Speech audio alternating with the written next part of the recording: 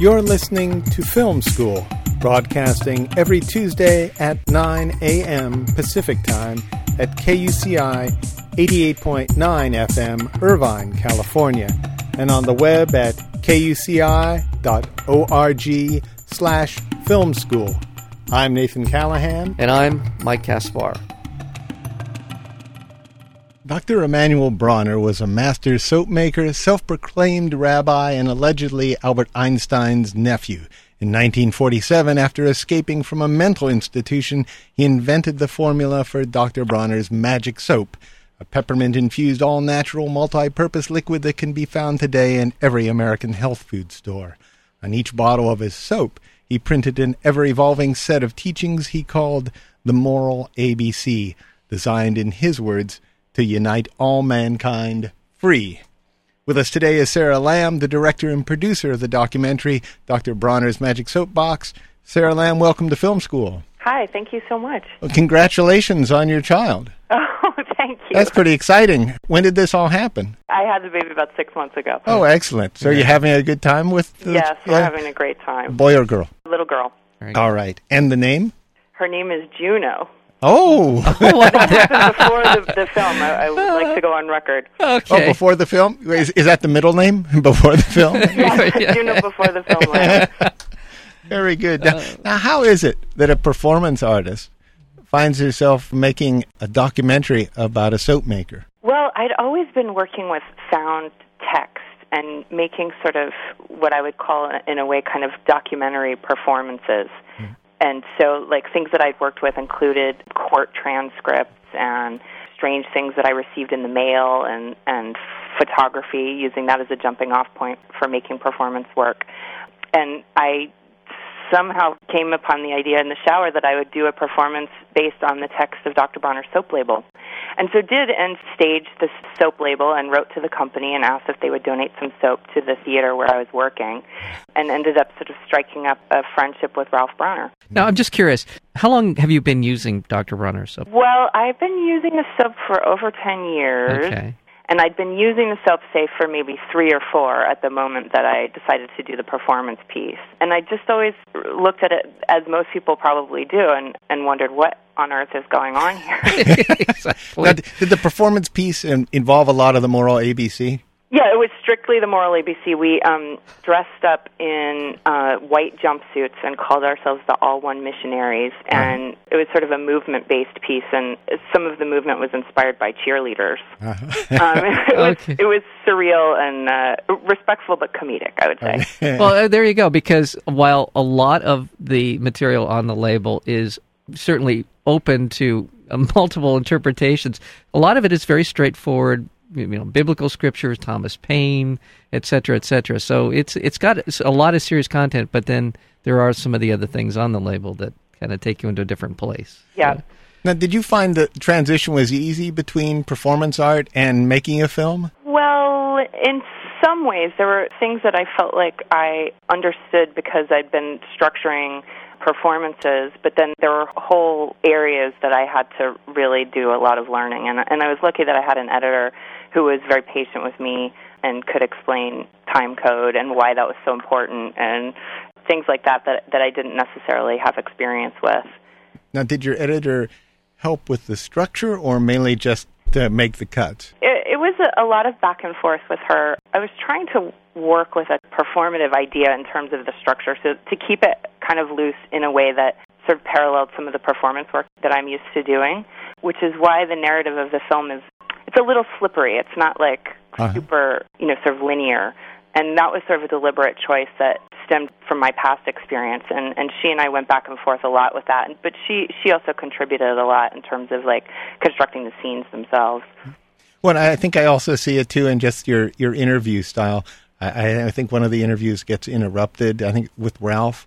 Somebody walks by behind the camera, and you just leave that in there. And it works great. I have to say, I like things like that a lot. I appreciate I'm glad you do. Let's get into the story of Dr. Emanuel Bronner. Sure. Dr. Bronner was a German Jew who came to America in 1929. His family had run soap plants for several generations, and the soap plant in Germany was taken over by Nazis, and his family was killed in the Holocaust.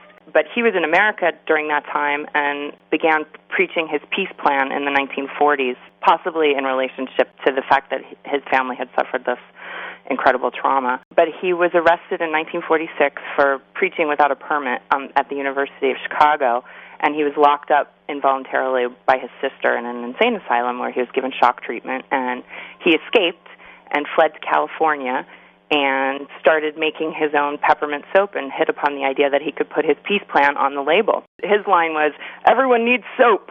The soap is just the messenger."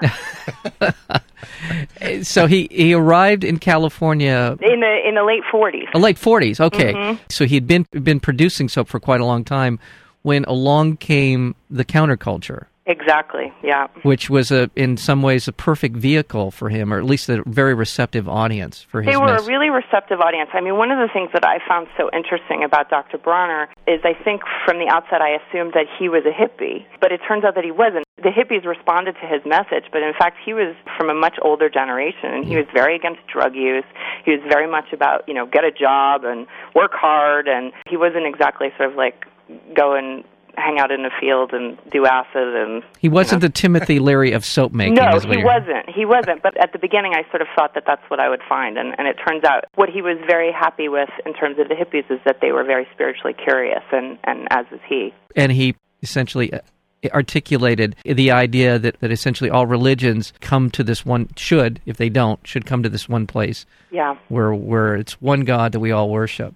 Yep. And he really... Are you channeling Dr. Bronner now, Mike? I'm trying. I'm doing a poor job of it. So the fascinating part, given that we're talking about a gentleman who's professing to unite all mankind free, his relationship to his son, Ralph, is his sons.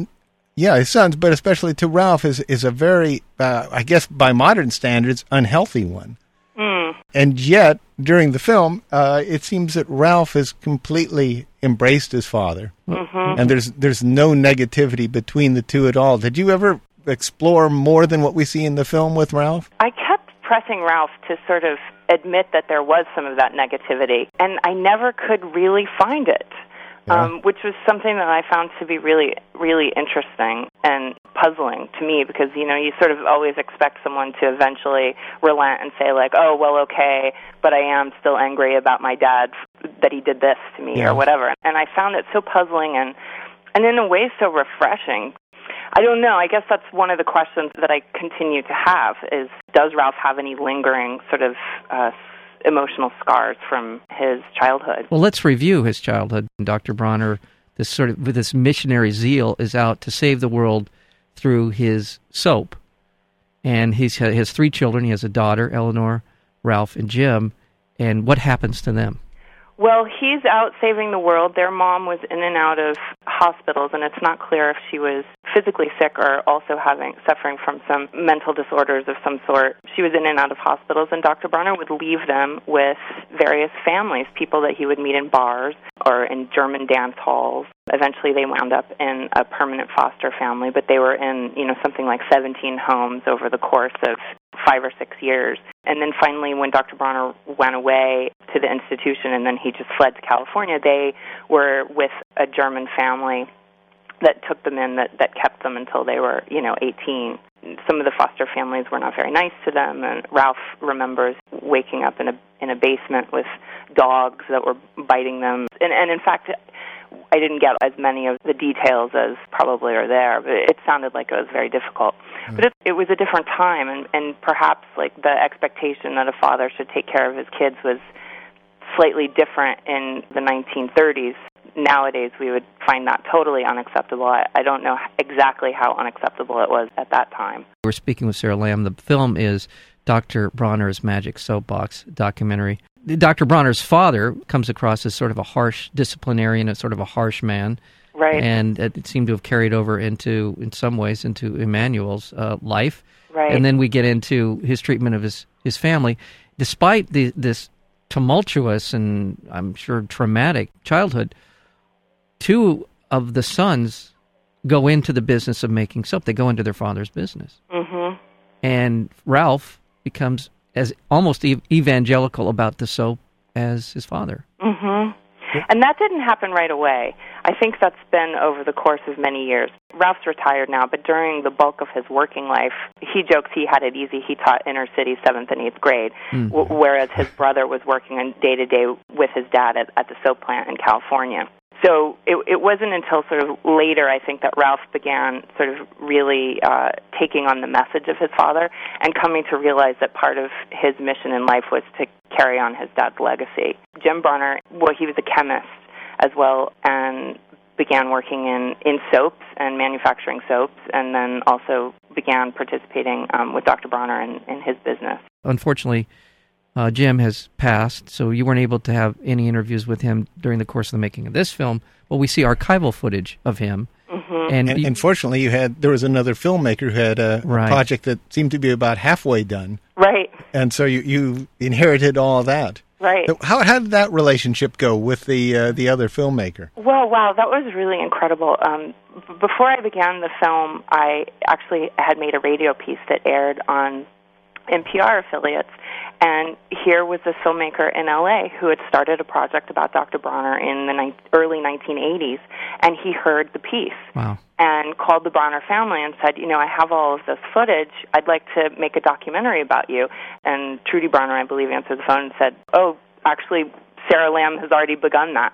So he called me up, and we had a series of sort of back-and-forth negotiations, and eventually we were able to license his footage. And that was terrific because there was not a lot of images of Dr. Bronner. We had some photographs, and there was a tiny bit of footage of him from the film Rainbow Bridge. But besides that, we didn't really have a lot, and so it really expanded the scope of what we were able to do. And I was so pleased because it was incredible to me how that archival footage mirrored so almost exactly the footage that I was shooting. We went to Dr. Bronner's house, and the same paintings were on the wall, and Ralph was sitting in the exact same chair that I had footage, from 30 years earlier where Dr. Bronner was sitting. I just was so thrilled to be able to use that footage. The color in that film was really saturated, too. Was that shot any differently? I know it was 16 millimeter, but I don't know how he... he really did get some bright colors out of it. Yeah, I was just wondering if that was part of the film. That wasn't something you did to differentiate? No, that was straight up, and the filmmaker deserves to be mentioned. His name is Stuart Nelson, and I thought he did a beautiful job. Well, there's some terrific scenes of him at the printing press. There's a scene that opens the film with Dr. Emmanuel Bronner. One thing we didn't mention, I just quickly, Dr. Bronner is also blind. Right, he was in the last 20 years of his life. Yeah, so there's a lot of scenes you see. Right, that's true. Yeah, I just wanted to introduce that aspect to this thing, too. Yeah. Because I thought you were going to mention the one scene at the very beginning. You want to go ahead, Mike? Well, no, just the scene of him at the printing press, and then, of course, there's a scene where he's poolside, and Stuart is interviewing him about the soap, and he's going on about his philosophy and such. And then it cuts to a scene of a woman who's also poolside. And I don't know the relationship between Dr. Bronner and the woman. You know what I'm talking about. Right. Yeah, that was a friend of his. Just a friend. And she's talking about it, but in the background, you have a scene where Dr. Bronner continues to talk while the woman is being interviewed. He's in the background, out of focus, still talking, apparently still carrying on the interview, and someone else is being interviewed. Yeah. And I heard that you were thinking whether or not you should have put that scene in, out of respect for Dr. Bronner. Well, I mean, it's a tricky thing, right? Because definitely that is one of the first big laughs in the film, and people find it so funny that their Dr. Bronner is going on, and he hasn't shut up yet with his moral ABC. But on the other hand, he was blind, and so, to be fair, the audience should know, he couldn't necessarily see that he wasn't the center of attention. Right. But then at the same time, again, it also felt like a pretty clear and true-to-life representation of how Dr. Bronner was. He was performing the moral ABC basically at all times in all places. And so I sort of at the end of the day decided that it was a pretty true-to-life representation of what he was like. And we decided to go for it, and at least in the DVD extras, the director's commentary, I come clean with the... it is one of those scenes where when you watch it initially, you have to laugh because here he's just going on. But given the context that you just described, it really does encapsulate his personality in a lot of ways. From the footage, from what you see in this film, he could never stop himself from talking about this stuff. He couldn't stop, yeah. Mm. It was his complete raison d'etre, I would say, the moral ABC and getting us all to understand his message. The other fascinating thing about the product, and I think it's probably say it stems from Dr. Bronner, is just how environmentally sensitive it is, I guess you'd say. I mean, way ahead of his time. And also his idea of constructive capitalism, where people should be paid an honest wage and the people in charge shouldn't be making so much more than their workers that it's obscene. All these things come across in the movie, and it which makes his character so fascinating, that on one hand, he seems like the insane genius.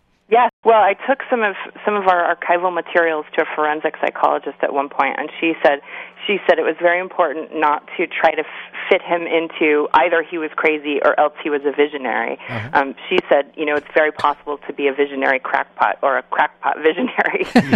And I think that really, to leave out the visionary aspect of what Dr. Bronner was, is really to miss a big part of the point, because even more so today, his company is an incredible model for how capitalism can function.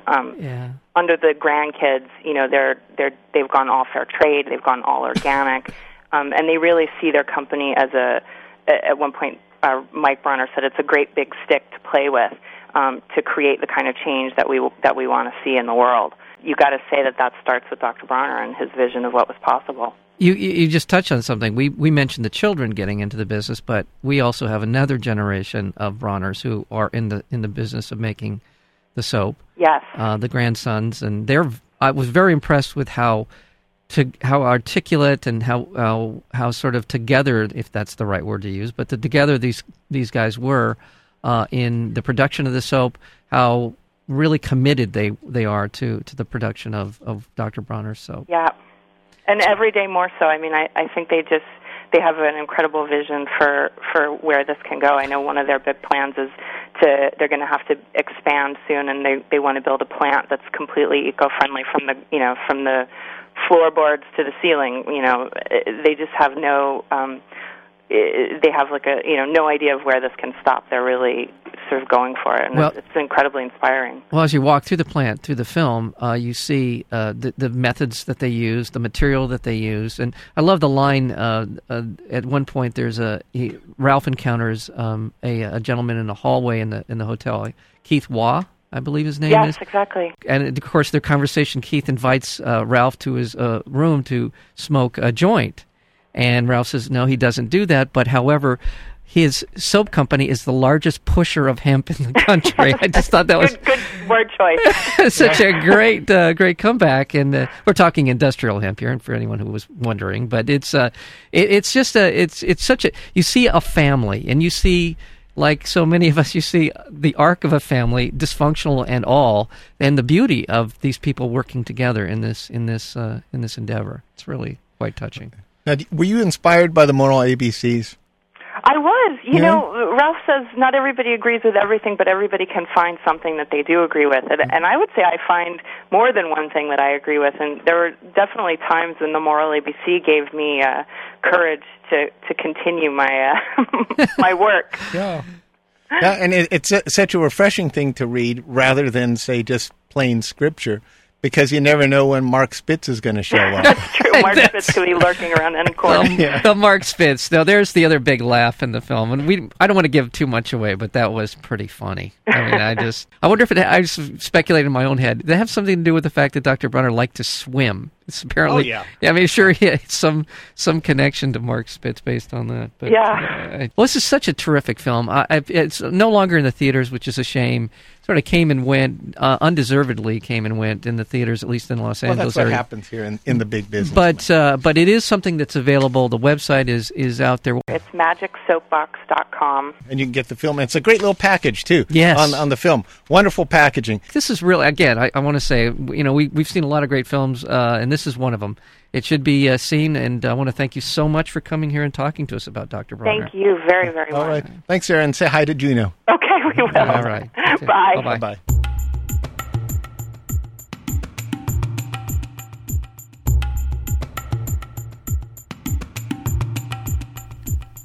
To learn more about Film School, listen to more interviews, or subscribe to our podcast, visit our website at kuci.org/film.